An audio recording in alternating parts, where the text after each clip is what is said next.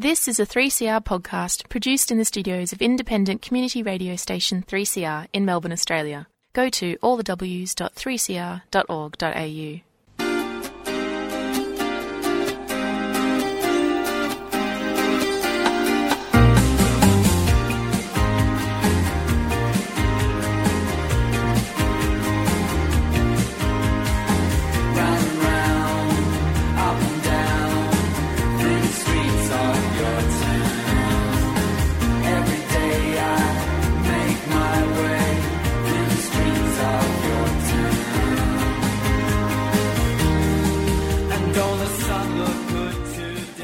Good morning and welcome to this week's edition of the Yarra Bicycle Users Group radio show on Community Radio 3CR 855 AM, digital live streaming and a whole slew of ways that you can listen to 3CR. Thank you to Democracy Now! For the last hour of current affairs. My name's Chris, and Yarra Bicycle Users Group Radio, we're a little show about bicycles, cycling and related transport issues coming to you from the studios of 3CR in Melbourne, Australia. On today's show, I'm going to be talking to Carlton Reid about an emerging, quite problematic issue of autonomous vehicles and what is required for autonomous vehicles to actually work in our streets. It is such a thorny issue, and we do our best to unpack something that it's quite delicate to even speak about. And this is running off a car show in Europe in which a bike industry leader spoke about the need for beacons on bicycles. And this is in sharp contrast to also very emerging news of what autonomous cars can and cannot do. If you've been watching the news that came out of Arizona last week to do with a apparently autonomous Uber driver not seeing, or the car not detecting, a woman walking across the road and the subsequent fallout from that.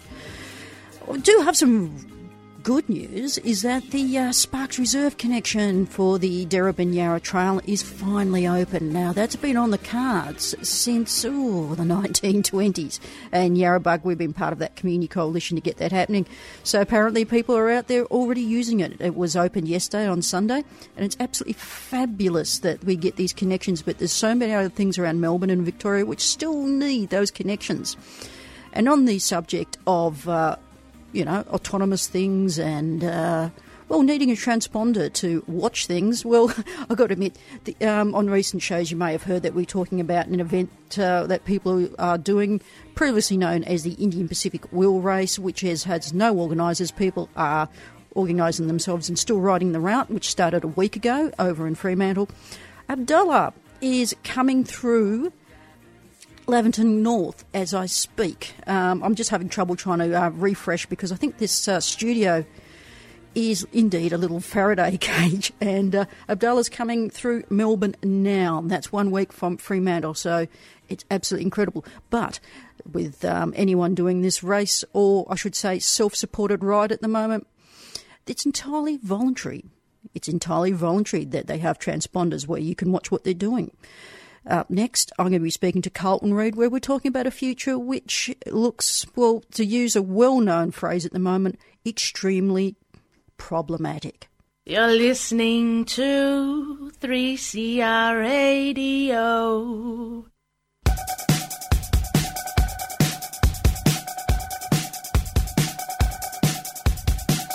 Today on Yarra Bicycle Users Group Radio on Community Radio 3CR, I'm speaking to Carlton Reid from the UK. Carlton, how's it there today?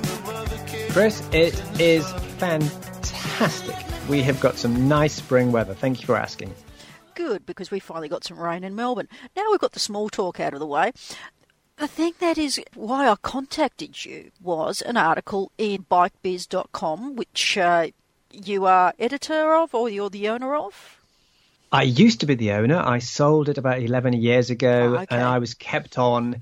I'm the editor at large, so I do weird and wonderful things all over the world, and I'm not actually contracted to the magazine. I can do lots of other things as well. So I have the beauty of being completely free to go where I want, say what I want to do, upset who I want to upset, be nice to who I want to be nice to.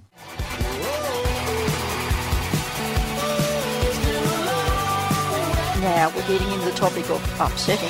Anyway, there was an article that within Bike Biz that absolutely floored me when I read it a couple of days ago. And this came out on March 22nd.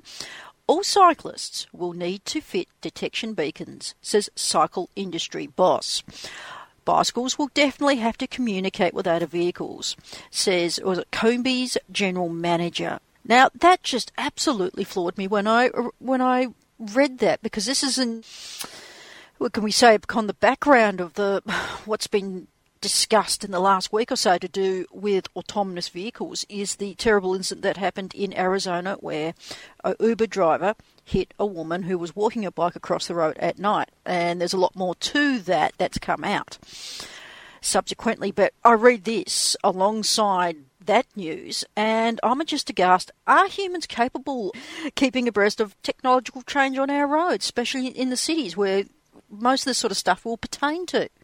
It's certainly tough. I mean, the incident in Tempe, Arizona, absolutely highlights that we are an awful long way away from autonomous vehicles really shouldn't be out on the streets. If they're killing people, they shouldn't be out there. They should be tested away from public streets until they can actually communicate with pedestrians and with cyclists without having, which is the topic of this conversation, without having beacons. Because clearly the woman who was going across the road there, she was actually a homeless woman pushing a bicycle, probably wasn't going to be riding that bicycle, had her shopping bags on it. So it's, somebody who's unwaged, somebody who is on the fringes of society is very much less likely is not going to be like a lycra-clad roadie who is going to have a beacon, is going to pay for anything to make himself or herself safe on the road. But it's when we're talking about, but not everybody can afford that, not everybody can fit that, and you're going to be allowing just everybody else to be dead meat as long as you're safe. Yes. How ethically sound is that? And I would say it's not ethically sound. Yes, because we're getting into discussions. I don't know what. I think parallels might be similar from here in Australia's perspective, but in the UK and America and Europe, we're constantly being told that autonomous vehicles are our future and they will be safer. And stuff is coming whether we want it or not. Now, I think we would be in furious agreement if to say, like, people who drive vehicles already have enough difficulty or to deal the interactions between cyclists and pedestrians and wheeled pedestrians, whatever term you want to call it. Now we're bringing in this extra technological thing over the top. And as you just brilliantly pointed out, and this is something that makes me quite angry when we get into technological divides, who can afford and who cannot afford, and the victims of this, potential inadvertent consequences. Can you just tell me more about this beacon thing that's just absolutely blown my mind? It blew up on social media, and the piece did go viral. And I have subsequently rode back a slight bit in that I've just recently a definition of the beacons, because I think many people were assuming that this is something you have to go to buy to your bike shop, and it's a bulky thing. It has batteries. You put it on your bike, and it then communicates with the cars of today who have some sort of device that monitors these things, or the autonomous vehicles of the future. That is the technology. You can actually get those devices now. One of them is called Cycle Aware in the UK. I'm sure every single country's got them. But it doesn't have to be that. So it doesn't have to be an RFID chip. It can be many other forms of technology. So the technologies are not settled on this at all. This is what this Combi guy is trying to do. He's trying to get his feet under the table to work on the technologies here. So other forms of the technology are just a smartphone app. So in effect, if you extrapolate the technology forward, you want to go out for a ride, you want to pop to the shops, you want to do anything, then if you don't get killed, then you fire up your smartphone, you hit the app, that is then going to be transmitting your data, and off you go for a ride. Or, and this is where you extrapolate even further, well, that's when you go for a walk also. And then it's like, well, hang on. But that means kangaroos, that means lampposts, that means everything's got to have a smartphone app, because you're still going to be hitting every other object on the road. And are we really talking about all children, all dogs, all wild animals, just everything having some form of radio device? Of course, as we all know with smartphones, even now there's this anxiety when our smartphones run out of battery. Well, that's just because we can't get Facebook up. In the future, if this technology is allowed to come to fruition, it's not going to be, we can't get Facebook up. I can't post that, nice photograph of a spring lamb to Twitter. It's going to be, oh my God, I'm going to die because the cars can no longer see me. And that is a dystopian future. So no matter which way the cycle industry says, well, we're talking to the car industry to make cyclists safe. It's like, are you really thinking this through? Yes, you should be talking to these guys. Shouldn't you also be warning about the dystopian future that actually this technology predicts? I'm a happy idiot, waving at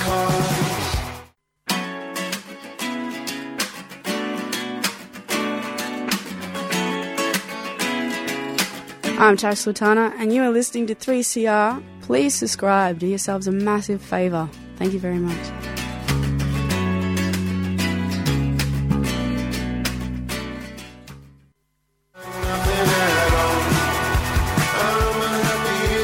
To bring it back to perspective of this person who was the general manager of the Confederation of the European Bicycle Industry.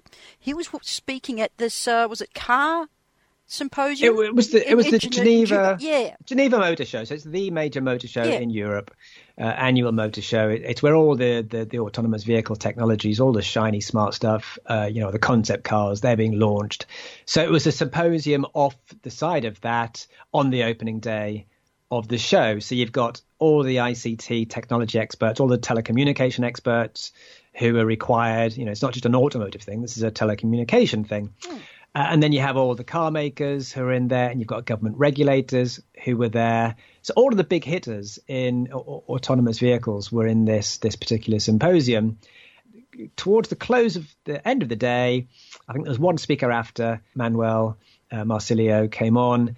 He put the cycle industry's point of view, and one of the companies he was able to pinpoint and say, look, they're doing this, and this is quite correct, are Trek. So Trek are working with Tome Software. Yeah. And Tome Software want an industry standard. So they want to be the first movers on this to do an industry standard, open standard that will communicate. So it's called B2V. So bicycles to vehicles. Because what the autonomous vehicle people and just even for vehicles now are trying to work on are, every single lamppost, everything out there, every traffic light, everything will have a chip in it in the future and will communicate with every other lamppost, but more critically with every other car. The technology we think of as for autonomous vehicles being the clever stuff, which is the LiDAR, the radar, the cameras, actually, as we've seen from Tempe, Arizona, don't actually work in the way that we think they work. They are just an adjunct. In effect, you're going to have everything beaming out its position. For autonomous vehicles, but this is really what in the future, that's what you need for autonomous vehicles. Is every single thing in the whole world needs to have some form of beacon. In that respect, you're going to have a dystopian future because everything's got to be chipped. That then becomes such a difficult thing to do. But the bike industry, with Trek and with Tome Software, are trying to do this. And of course, they're doing it from a very laudable perspective. And you can't fault them for this in many respects, in that they want cyclists, Trek want their customers to be safe. And if they provide a beacon that makes them safe, well, why would they not want to do that? So what bullshit people like me, you, and others who are talking on this story are saying, well, yeah, that's fine for, say, Trek's customers, but not everybody's a Trek customer. Somebody is also going to be buying a crappy supermarket bike, which will never have this technology. Well, certainly not, until many years in the future. So are we saying the buyers of high-end, because it will be a high-end thing to begin with, the high-end buyers of high-end Trek bicycles, they're the ones we're going to keep safe. Everybody else, you're dead meat. You're game to be run down, which is what you're saying. The companies will, of course, say, no, we're just providing the technology and it's up to users to fit these if they want. It's their own safety at stake, after all. But this technology, if you absolutely look at it with common sense eyes, this technology only works when everything is chipped. It does not work when there's only Trek customers. It doesn't work that way. It can't work that way. Even though Manuel has today, and today's Bike Biz story has said he's not actually in favour, the industry's not in favour of compulsion for these things. Logically, the only way they will actually work in the future is if it's compulsory. Every single thing has got to have a beacon, a transmitter in it, because it's like inoculations. They only work, the herd immunity only works when everybody is inoculated.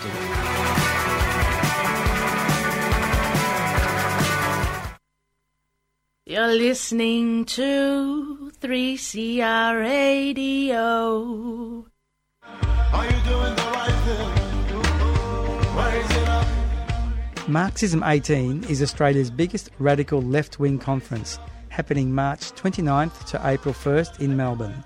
The conference will feature founding editor of Jacobin magazine, Bhaskar Sunkara, Australian writer Helen Razer, Palestinian activist Huwaida Araf, and films celebrating 50 years since the struggles of 1968. Join radicals and activists for political discussion in over 100 sessions across 4 days. Tickets start at $25 and are available at marxismconference.org. Red Flag Press is a 3CR supporter.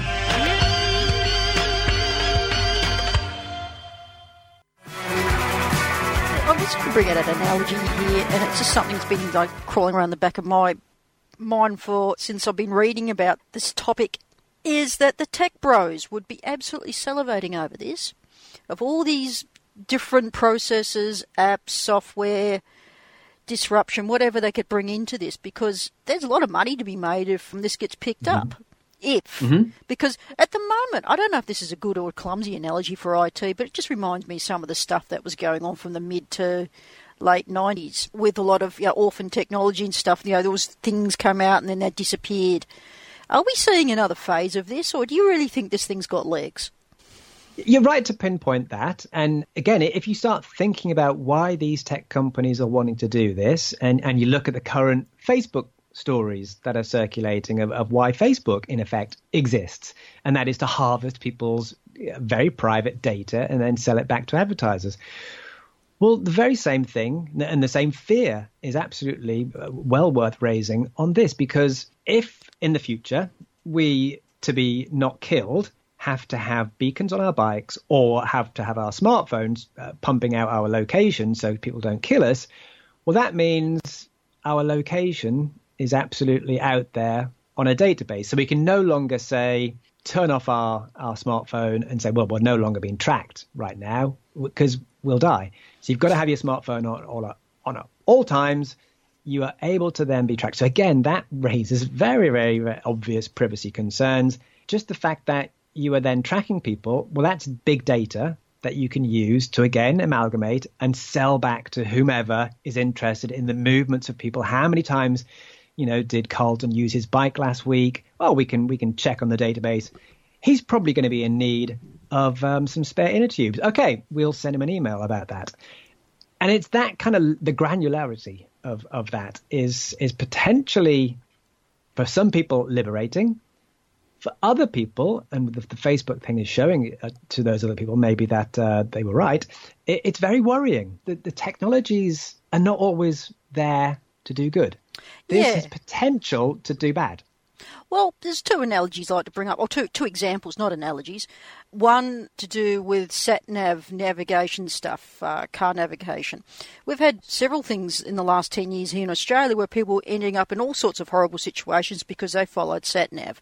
Now, Australia is an extraordinarily large country, and it's not a good idea sometimes not to understand where you're going, because you can end up a long way away from water and help. The other one I want to bring up, and you would be very aware of this, was with Straffa. People getting their bicycles stolen because you didn't turn it off before you got to wherever you live, and people knew that you had a very expensive bike. And you just finish your ride, you're having a shower, and they come. There needs to be more ethicists involved in this. So While I'm glad that the bike industry is talking to the automotive industry, and it's jaw, not war, absolutely, I agree with that. There are not enough completely dispassionate ethicists involved in this. There are not enough common sense people without any skin in the game in this who can point out the very obvious flaws in going down this beaconize everything. So when you get a bunch of experts in the same room, so you get the telecommunications experts, clearly have got skin in the game, automotive experts, they want to drive faster, they've got skin in the game, and then the bike industry, very much a small player in this, as I said, put on at the end of the day. Fantastic that Manuel has got his feet under the table, but still a bit player. When we are in effect, and we as in the bike industry, when we are co-opted into all of this, it does become potentially a slippery slope, because there's not enough people out there without skin in the game to point out to all these people the actual potential downsides to all their clever tech. If we are being led by people who only want us to sell the smartest electric bikes, which are going to have all the latest gizmos on them, including beacons, which is one way you could think of why the industry wants to be involved with the automotive world, and why car companies want everybody to drive faster because they sell more cars, and why the telecommunications experts are involved in this. Well, of course they are, because they want to sell more bandwidth. But we haven't got pedestrian groups in there. We haven't got cycling user groups there. We've got the industry there, which I'm part of the industry. I should be applauding this somewhat. I am applauding it. But we also need user groups there. We need many other people to these decision-making bodies that are deciding our future. These people, that's what they don't recognize. They get very annoyed with me for writing these kind of stories. And I know why they get annoyed with me. However, they are deciding our future, and I am going to carry on writing robust articles. And in fact, I haven't actually written a robust article on this yet. What I've written so far has pretty much just been what they've said. And I would say that Manuel, I don't know if you want to carry on publishing this, but from my point of view, I'm happy to say this. He has been hoisted by his own petard, in that he said stuff to a motoring audience that I assume he wouldn't have said to a cycling audience. However, his hoisting of his petard is on the technology front, in that YouTube then broadcast what he said. I am able to watch his full presentation on YouTube. So I wasn't there at the time, but I could watch it via technology. I could then get the transcript of YouTube, get every single word that he said, and then come up with my story. And then, of course, ask him to flesh that out with stuff afterwards. But basically, I got him to say what he said at the conference. And he's since tried to row back from, we don't want compulsion, we don't want this. If you actually look at his actual words, what he said in front of an automotive technology conference, yes, he did say that. That's the inference of what he said. So I haven't written a piece where I've actually said what I've said on this broadcast here now. I have just let the players in this say their own stuff, and then for other people to then pick up on that. So you are teasing out what I think, and I haven't written anything about what I think yet. I'm holding my fire on that, because I'm quite happy for these guys to actually go out and put their point of view first. I am worried about that point of view. That's why I'm quoting them at length.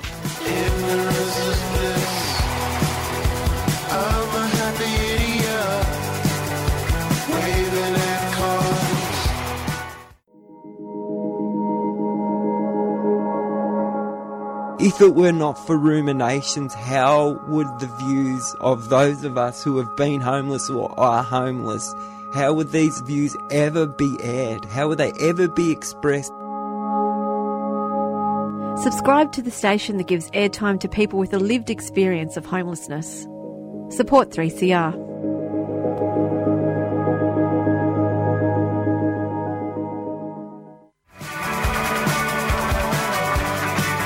I'm pleased, Carlton, you made the time today to have a chat about this. There's just so many landmines in this. I mean, I could just bring in all these clumsy analogies. As cyclists, or as in people who like to choose their own bikes, we have difficulty enough getting proper strategy, funded infrastructure, not just bike plans that don't have any legacy and don't get funded. We have enough trouble with political will, let alone something like this just coming over the top of us. And we don't have it, like you said, these other people have got skin in the game, they've got the money. Cyclists and pedestrians end up being marginalised in horrific ways that I do not want to see in the future. And that the future, that word is what we're talking about here, in that this story has ramifications for mobility of both pedestrians and cyclists in the future. Now, again, I always look at these things from multiple points of view, and I always give everybody's point of view. And one of the points of view that could be raised is, well, if cyclists are talking here and talking to these other groups and can get their point of view across, that's got to be a good thing. However, it's also potential that you could be co-opted. So it's the CANIBI, and it's not just a European thing. So CANIBI is part of the World Bicycle Industries Association, which Australia, America, everybody else is involved in. So this is something that has global ramifications. This could be something that everybody will be affected by sooner rather than later. And it could be that point you made about we don't get enough stuff from government as is. In the future, maybe it's a quid pro quo, in that we will have to maybe give up some civil liberties, in other words, fit beacons, if we want to, say, get bike paths. You know, there might be some sort of thing in the future where if you give up this, we will give you that. But you're going to have to, do this, or we certainly aren't going to give you that. So these conversations are coming. I have been warning about this technology for actually quite a few years. I wrote an article for the European Cyclist Federation in 2016. I've certainly written about it in my books, where I predicted we would be chipped. There isn't that much of a difference of having to have your smartphone on at all times. Otherwise, you will die if you walk around the city or if you cycle around the city, and having a chip implanted in your head. People might say, oh, that's just scare tactics. Of course, there's a huge difference. It's like, well, is there really much of a difference between those two technologies? And because people say, well, we don't mean beacons, we do you mean smartphones? Well, that woman who was crossing the road in Tempe, Arizona with her bicycle and her shopping bags, I pretty much guarantee she didn't have a smartphone. I pretty much guarantee she's never going to have a smartphone. She's never going to have any form of chip. So again, want of a better phrase, why throw these people under a bus? Why are we only going to be protecting the most technologically savvy, the richest people in society? This has huge ethical ramifications. We've got to actually talk these things through before the technologists push it through. And we know for a fact that governments are pushing this through because they see autonomous vehicles as the shiny future.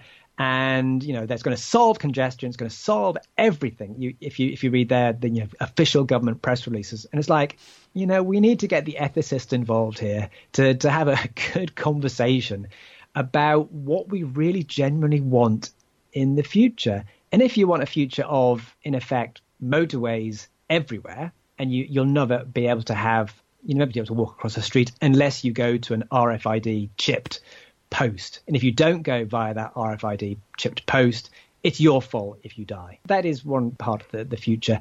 And that's already happening in that, the Tempe police chief was talking about this case, was already saying, well, she didn't cross at a crosswalk. The victim blaming was instant. And it's like, we're going to get that in the future, but a gazillion times bigger. And that's what we've got to be absolutely cognizant of and perhaps against. What do you think people should be thinking or doing now? Pushing for a seat at the table in the same spaces that the ICT industries, the automotive industries, and now the bike industries are doing. Because these things are being done behind closed doors, in effect. So our future is being decided by, a bunch of tech bros in suits. But it's basically being decided without user groups. So it's the tech groups that are deciding the future, the user groups. So bicycle advocates, pedestrian advocates, livable city advocates, architects who want, nice cities, all of the different voices out there should be pushing. If they can't get a seat at the table, at least tell these people, look, there is a dystopian future ahead if you extrapolate from the technology you're talking about. These beacons you're talking about, sound fantastic on paper, you start thinking about, yes, you've got to chip every single animal in the world at the same time. And then it becomes, oh, hang on, that's not such a rosy future, is it? I think more of that needs to happen. So we need to be discussing these issues much more with these companies before our futures are actually decided by governments. So governments really ought to be listening, in effect, to the people rather than the companies.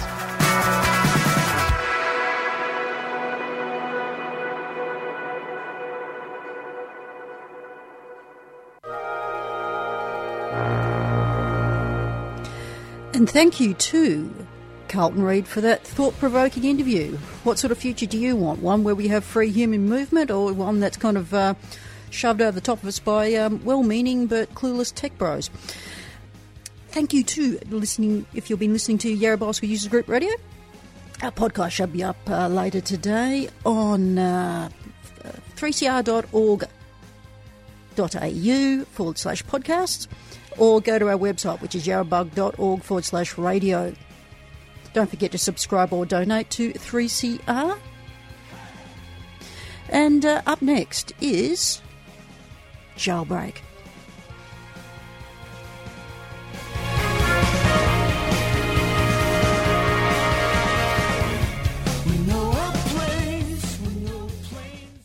You've been listening to a 3CR podcast produced in the studios of independent community radio station 3CR in Melbourne, Australia. For more information, go to allthews.3cr.org.au.